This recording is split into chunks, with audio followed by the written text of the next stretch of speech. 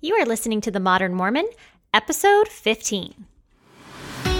Hey there, I'm Cami Satterley, and I'm The Modern Mormon. I'm an advanced certified life coach who's dropped the all-or-nothing approach to life and religion. I can't wait to show you how. I've got you, girl. Let's go.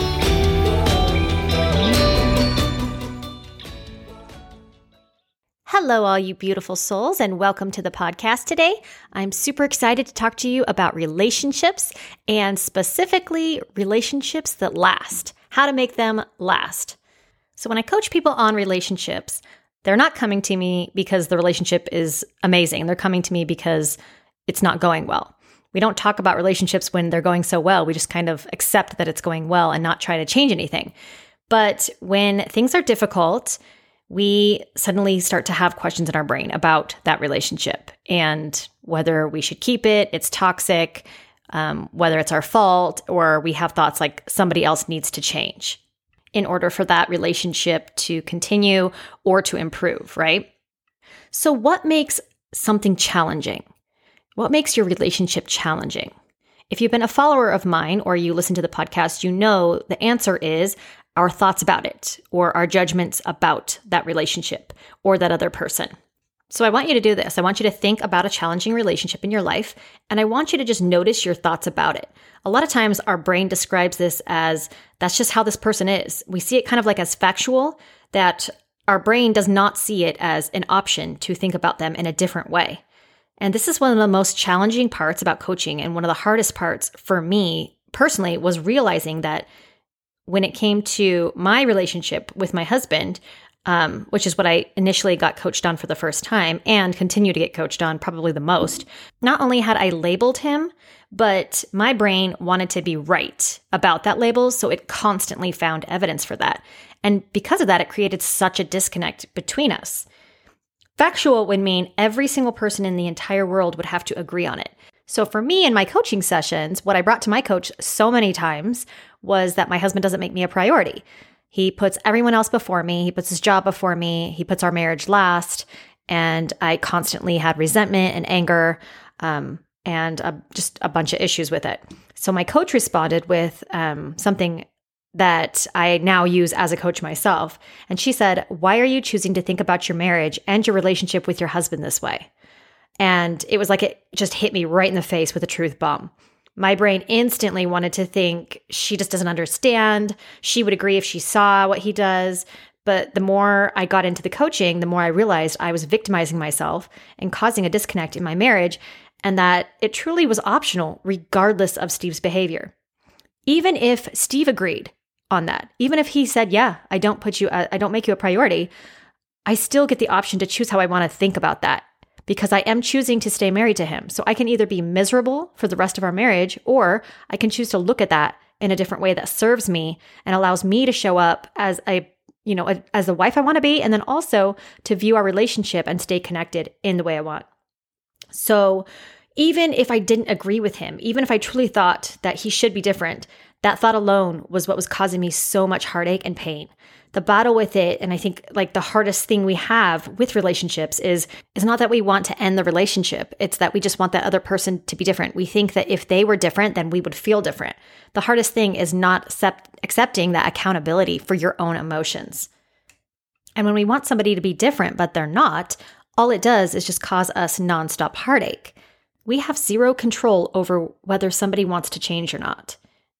But when we try and control that other person, or we try to make things different, it naturally is just such a turnoff, and it makes the other person probably not want to change. The more I got into coaching, the more I was coached on this topic again and again and again, because I would just bring different scenarios, different circumstances, but they always had the same thought that I'm not a priority. So it took a lot of coaching to come to the conclusion that I don't want Steve to be different. I love him because he's not me. And if he was like my brain, it would come up with even more reasons to be upset, trying to keep me safe. Like, if we're too alike, then there's also a problem there. The deeper we get into questioning or noticing our thoughts on purpose, the more we realize what it is creating for us in our lives personally. When I thought I wasn't a priority to Steve, my brain also went to, if I was a better wife, if I was more attractive, if I had a better personality, I would be more important. And based off my last podcast on shame and blame, you can kind of see what my brain was doing here. It wanted to shame me into fixing this, and then it also wanted to go to blame on Steve because I didn't like the emotion of shame. I was stuck in that cycle. And I love coaching for this reason because it actually is my toughest work. My relationship with my husband is still something that I continually have to get coaching on. I know the tools needed. I know what my brain's doing, but I'm still in it. Like in my relationship, when I'm feeling insecure, it will come out in my marriage. It will come out in the things I think about my husband. Just the other day, I realized I was resenting him and getting mad at him for everything. Like I saw my brain finding evidence to not like him. It was just nonstop. I sat down on the couch next to him and said, "My brain hates you so much right now, but I just want to love you." He responded with, "Then just love me." Just such a simple statement that is so powerful and so true, yet so hard in those moments. And this is why we need coaching.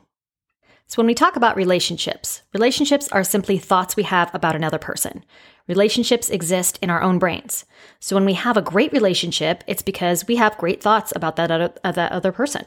When we have a disconnect in our relationship, it is because we are choosing to think not so great thoughts about the person, which causes a negative emotion within us.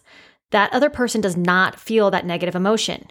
Now, they may see the effects of it because when we take action from that negative emotion, they can see those type of actions and what is driving that action if it's not love. But even then, they get to decide what they want to make it mean for them and their relationship with us. So when we have a negative emotion, only we feel that pain and only we have that experience. Our brain likes to fight against this and say, no, we are feeling terrible because of this other person's behavior. It wants to put blame on them for our emotions, but that simply is not true. And I see this a lot too within parenting. I recently did a reel. I'm new to the reel world and on Instagram. And I did one on labeling your child as difficult and how that makes us feel terrible. And then how do we show up as a parent towards that child when we've labeled them? This really got so much attention, I believe, because I think for a lot of people, for the first time, they realize that their child is not simply difficult, that it's optional for us to think of them that way. I had so many people comment on this because on one hand, it made them feel terrible that they had been doing this and putting blame on their kid. On the other hand, it also provided them so much freedom in moving forward. There were lots of people also who fought against it in the comments and said, if we just walked around labeling everything as positive, then that wouldn't serve us either. And they missed the point. Your child can be difficult. Your child can be defiant. They can be a challenge for you. We're not trying to change that reality of what they're doing and their behavior. We're not trying to mask it either and say it's totally fine. That is not the purpose of that. What we are doing is how can we view this behavior in a way that still allows us to show up and parent the child, discipline if we need to, set boundaries if we need to, but show up as the parent we want to be and through love versus anger, impatience, frustration, resentment, any negative emotion that we feel. So in that reel, what I show is my son, Easton. And Easton is one of a kind. The kid has a quick wit and he's super sarcastic. He has a response to everything. So when other parents hear him, they get super offended. Their brain says he is disrespectful. I've had family say I would never let him speak to me like that. And in the past, this caused me to kind of panic as a mom, that I wasn't doing a good enough job and that I had no control over this kid, that I was the one responsible for his behavior in sort of a way. The more that I did this, the more that I showed up and parented him from the emotion of fear. I was trying to change him to perform in a way so that I could feel a different emotion about his behavior.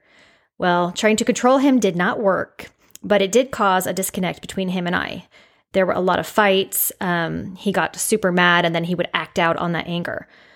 When I learned the tools for coaching and I started to question my brain and question what was going on here, I realized that thinking my son is disrespectful hurt. It hurt me. It hurt me inside and made me feel shame about my parenting, and then it made me put blame on him for my emotions. And then he could sense that and almost felt responsible for my emotions. He either had a choice to be himself or to make mom happy. And as a child, I can see how he felt out of control and how that angered him. I showed up as a terrible mom to him, always disciplining him, always yelling at him, and always putting him down and punishing him. What I decided was that I don't like his behavior, but but it doesn't make it disrespectful. I started to think about why he would talk back and have a quick wit and say like inappropriate, sarcastic things. I decided he likes to get a rise out of people. He likes to be liked. There's a part of him that's probably insecure and something I would like to help build in him, not tear down. I decided he's a little boy and he likes to flirt and he likes to be funny. When I started looking at his behavior from this perspective of compassion and love, I started showing up as a better mom to him. I started to appreciate and love him for who he is instead of wishing he was different. Once I could cut out the noise of other people and their judgments and their comments, and even my own, I began to just smile because I knew my boy, and he's going to do big things with that big old mouth of his. If he was quiet and reserved, he did everything I wanted him to do out of fear of having me have an emotion about it. I can't imagine the problems that would create for him later on in his life. Now as a mom, I set boundaries with him or allow him to just simply be himself, but also there are consequences to behavior that I as a parent decided is inappropriate. He can still choose to participate in those behaviors, but I don't have to judge him for it. I simply just hold him accountable to that boundary. He knows he is not responsible for my emotions. In fact, he uses this against me all the time by saying, "That's just a thought, Mom." But more importantly, he knows he gets to choose who he wants to be in life. He knows other people's opinions do not matter, that his opinion matters more than anyone's. He knows that he doesn't need to change or act or be anything for anyone else. He's learning through trial and error how he feels inside when he behaves certain ways, and he's becoming the man that he wants to be. I feel so much joy in watching this because I finally took accountability for my own emotions, and because of that, I can now parent out of love and feel good about that. It's because he knows he's 100% responsible for everything in his life, and I too know the same about mine. So by asking ourselves why we're choosing to think about a certain person in a negative way, it can open our eyes and increase our awareness, allowing us to understand that it's optional and that we are creating that relationship with them. If we want the relationship to be better and feel better, we need to change the way that we think about it. Which brings me to the most important relationship of all, the relationship we have with ourself. The reason we are so hard on those we love the most comes down to us being hard and unforgiving of ourselves. Who we are, the things we think about, the choices we make in life, the past, our capabilities for our future. We think that if we were better, then we could love ourselves. And if we loved ourselves, then others would believe us as well and love us. The sad thing about this is it's the complete opposite of that. When we can fully love ourselves for who we are in this very moment, without anything needing to change, then we can have compassion on those around us. We can view them from a place of they're just doing their best. We can have love and empathy for who that person is in that very moment. When we love us and the people around us, it helps others to want to love us too. So when we are constantly putting ourselves down, constantly trying to be something we're not in hopes of attention, approval, validation, whatever, it comes across as fake, inauthentic, and negative. Those are not typical qualities of someone that we want to be around. So why do we do this? And why do we beat ourselves up? Because our brain thinks that if we put ourselves down, it will motivate us to want to do more, and be better. This is not true, and it actually does the complete opposite. The effect of negative thinking does not create positive action. It creates a negative feeling in our body that has us acting and being completely against what our true desires and what our spirit actually wants to be aligned with. The relationships you have with yourself is the most important one because it affects all the other relationships in your life. It determines how you're going to show up in those relationships as a mother, as a wife, as a sister, a friend, an employee, and a daughter of God. In my last podcast regarding shame, I talked about how the adversary's greatest tool is keeping us in shame, keeping us thinking we don't measure up and we aren't good enough. If we can do this, he can destroy our relationship with ourselves, our relationship with others, how we show up in the world, and what we're capable of doing and becoming. In order to change the relationship with ourselves, we have to first understand what our relationship currently is with ourselves. We do this by noticing the thoughts that we think about ourselves throughout the day, from an unbiased and an unjudgmental view.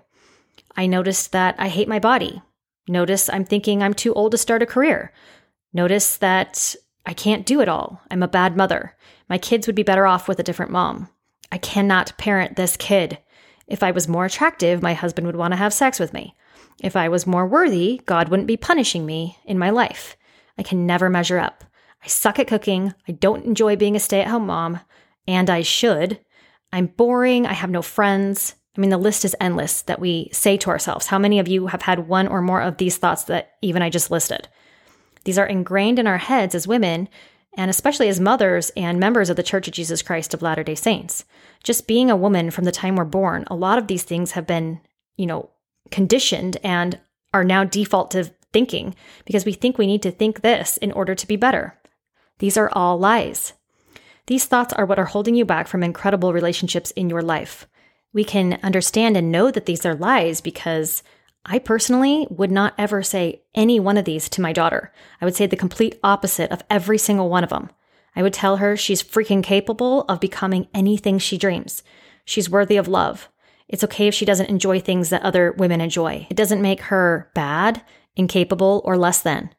Her body is beautiful and it's a gift. And the more she loves it, it becomes stronger and healthier and whatever she wants and desires it for it to be. These are the things that we tell ourselves throughout the day whenever we notice our brain going to these defaulted thoughts. The more we can get good at this and believe this and become this, the more it will reflect in our relationships outside of us. To create relationships that last, it takes awareness, acceptance, and allowance on our part. Becoming aware of what we are thinking about that other person, accepting that they are not creating our feelings, allowing space for the reality of our brain and the emotions that are being created.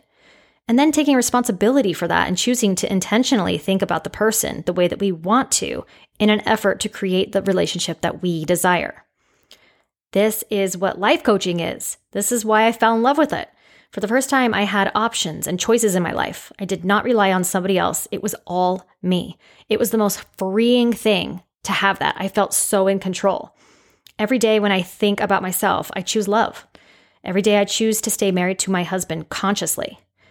Because let me tell you, it comes up unconsciously that it would probably be better off without him. I mean, it's kind of a sick fantasy I say all the time. Like, if we divorced, he would have to take the kids 50% of the time. I would get alone time. I'd be able to date. Like, it sounds like such a beautiful thing that my brain creates in my head. But what it comes down to is, no, I love my husband. I want to be with my husband.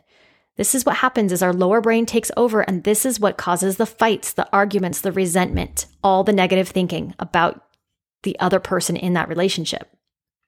Every day I decide I want to show up as a mom of love and compassion.